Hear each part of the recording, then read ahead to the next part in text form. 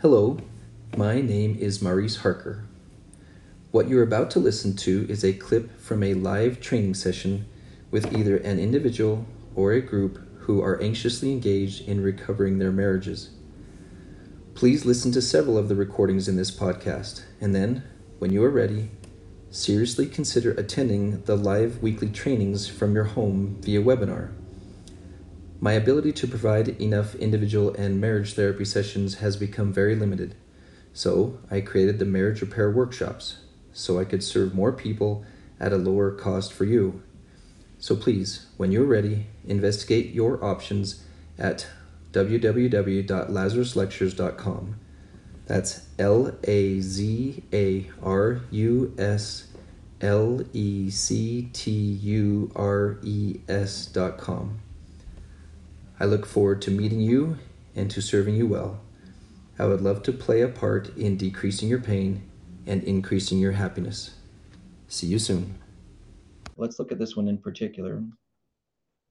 The husband's role in creating an environment of trust, emotional connection, and mutual respect sets the stage for a healthy and fulfilling physical relationship. Maybe you want to broaden this. The husband's role is to collaborate with his wife in creating an environment of trust, etc. So that's just a simple example of what you can do to adjust it or edit it to be more suitable to your mindset, which is really important to do. Okay. Remember, this is not a document written by a prophet. This is a document written by a scientist who's hoping to stimulate your thoughts and to help the husband specifically start thinking about things that he wasn't thinking about before.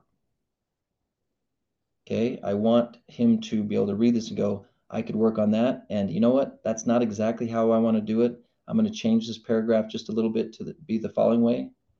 And then now you, before you get in his boat, if he's Christopher Columbus and he says, I want you to get in my boat of life and trust me, I want you to go with me to where I'm going, you can ask, where are you going? Like, I've seen this document called Being a Healthy Presider. Could you please show me your version of it so I know where you would be taking me if I join you? And if he says, I want to take you to South Africa, and you're going, that's not where I want to go. That is not. So if he starts writing, I dominate everything, I control you, the wife never talks, everything we do is my way, etc., that's pretty blatantly off. But if that's what he starts putting it, you're like, no, thank you. I can't be in a relationship with someone who's like that. Okay, first I want to start with some global comments or questions. Let me look at the chat really quick. But I invite you now to just scroll through this and pick any random paragraph and read it and go, okay, can we clarify this, or can we talk about this, or what does this mean? Or I don't agree with this for this reason, or I do agree with this for this reason. I'm going to look at the notes in the chat here. Let's see, we have, this is meant in jest. We didn't have examples of what a good wife or good woman is, but how have we managed to do a good job of that most of the time? I don't know why men aren't able to be real men just because they don't have a good role model, when most women don't have a good role model either. My only sad response to that is, for whatever excuse we say, because I have to have my head elsewhere, like at my job or other things, there's an element of instinctual flaw there. Throughout most of history, men have been outside of the house milking cows and farming the land. Every response I have really is more of a human excuse as opposed to a human explanation, because the opportunity is available to all of them. No one told me I should study it. No one told me I needed to learn it. I took the opportunity to be more educated than those other men around me. I don't have any legitimate explanation. There's plenty of stereotype things, et cetera, that tilt things out of balance. But I'm grateful that I was raised by parents who were not really into excuses. They're like, the cows need to be fed. Don't bring your excuses to me. Okay. The field has to be farmed. I don't care about your excuses. If it needs to be done, you figure out how to get it done, you make it happen. If you need to learn how to be a better husband, you don't wait around and whine about not having a good role model. You go figure it out. Okay? But not everyone takes that into their brains. There was a question about the identity statement. There was an answer posted. Does anyone need any further clarification? We do spend several weeks on this in the lessons 2, 3, 4, and 5. We cover it a little more in detail. The short version of it is a description of yourself in ideal form so that you know where you're going.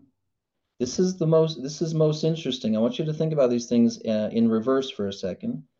Imagine the man actually writes up a decent marital mission statement or a decent vision statement for the marriage, how useful that would be to have an idea of where he's trying to take the relationship. Like, can you just give me an idea of where you're going? So when we first teach this, we have them do a visit on the verbal intimacy, cognitive intimacy, emotional intimacy, and just we hope that they'll get 3 sentences written down for each category.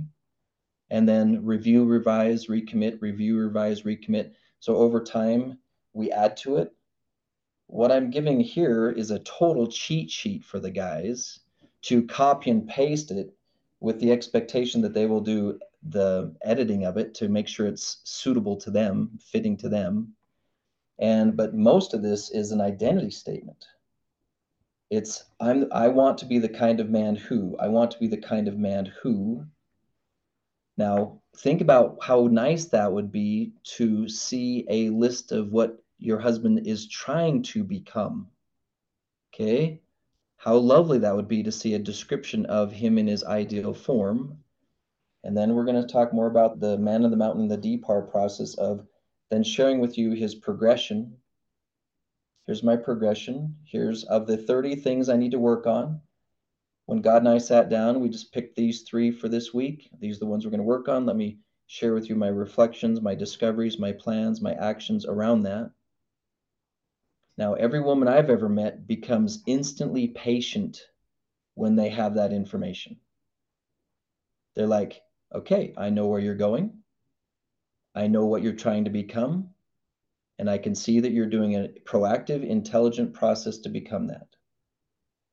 Sometimes the wife needs to check the list of things he's not working on yet. Okay, my wife tries not to be unkind when she says, when I realize that your attention to detail around family finances, like whether or not we were going to have a $3 late fee for not returning a video, and you decided to not work on that for 2 decades and just let it be a late fee. And when you decided to let 1 or 2 checks bounce per month, and I know you're good at math, Maurice. I know you're good at all these things, but you're just going to let our finances be a little bit off. And I have this stack of 50 other things I'm working on, and that's on my list. But with my development, I haven't gotten there yet. And I'm still working on not being sarcastic at family parties. Okay, got that one I'm working on. I'm trying to not trigger women in professional settings. Still working on that one. I'm trying to make sure I enter my wife's space with enough energy to listen carefully to her talking when I'm exhausted. Working on that one. I either have to get good, I have to focus on getting really good at listening when I'm tired or making sure I don't pay a $3 late fee on a video.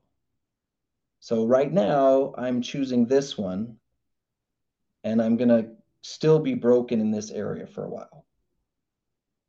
Okay? Because we all are developing humans that can only fix so many things at a time. Back when I was learning to use some technology about 5 years ago when we first started the Lazarus lectures, I had this magic pen that would record and you could turn it into a video as you were drawing. So go into the Lazarus lecture and check this out, but I'm going to give you the short version of it. Okay. The short version of a healthy husband-wife dynamic that has an element of connection to the presiding cycle is if a man approaches a woman with a state of confidence and focusing on healthy presiding, providing and protecting, like a farmer walking around his farm and checking to see and proactively checking to see what's needed, and he enters your space and his mindset is on what does she need? How can I create more safety and security without her having to say anything. Okay? When a man enters a woman's space like that, she usually can feel it. She can sense that he's being attentive to that, and it usually softens, and there's a natural response where the woman leans in a little bit more, she smiles a little bit more, her voice is more sweet, her communication style is more adorable, and that is feedback for the man, like watching a plant grow, that he's getting it right. And so he does more of it. Now, when the cycle starts going backwards, is where we start getting what's called the fear insult cycle. Okay. On the feminine side is the fear side, because safety and security are the biggest concerns and the most triggering. So when a man's behavior out of neglect or toxicity compromises the safety and security of the woman. So think of a farmer who either is neglecting his farm or he's hurting his farm out of neglect. The plants start to shrivel, the plants start to pull away.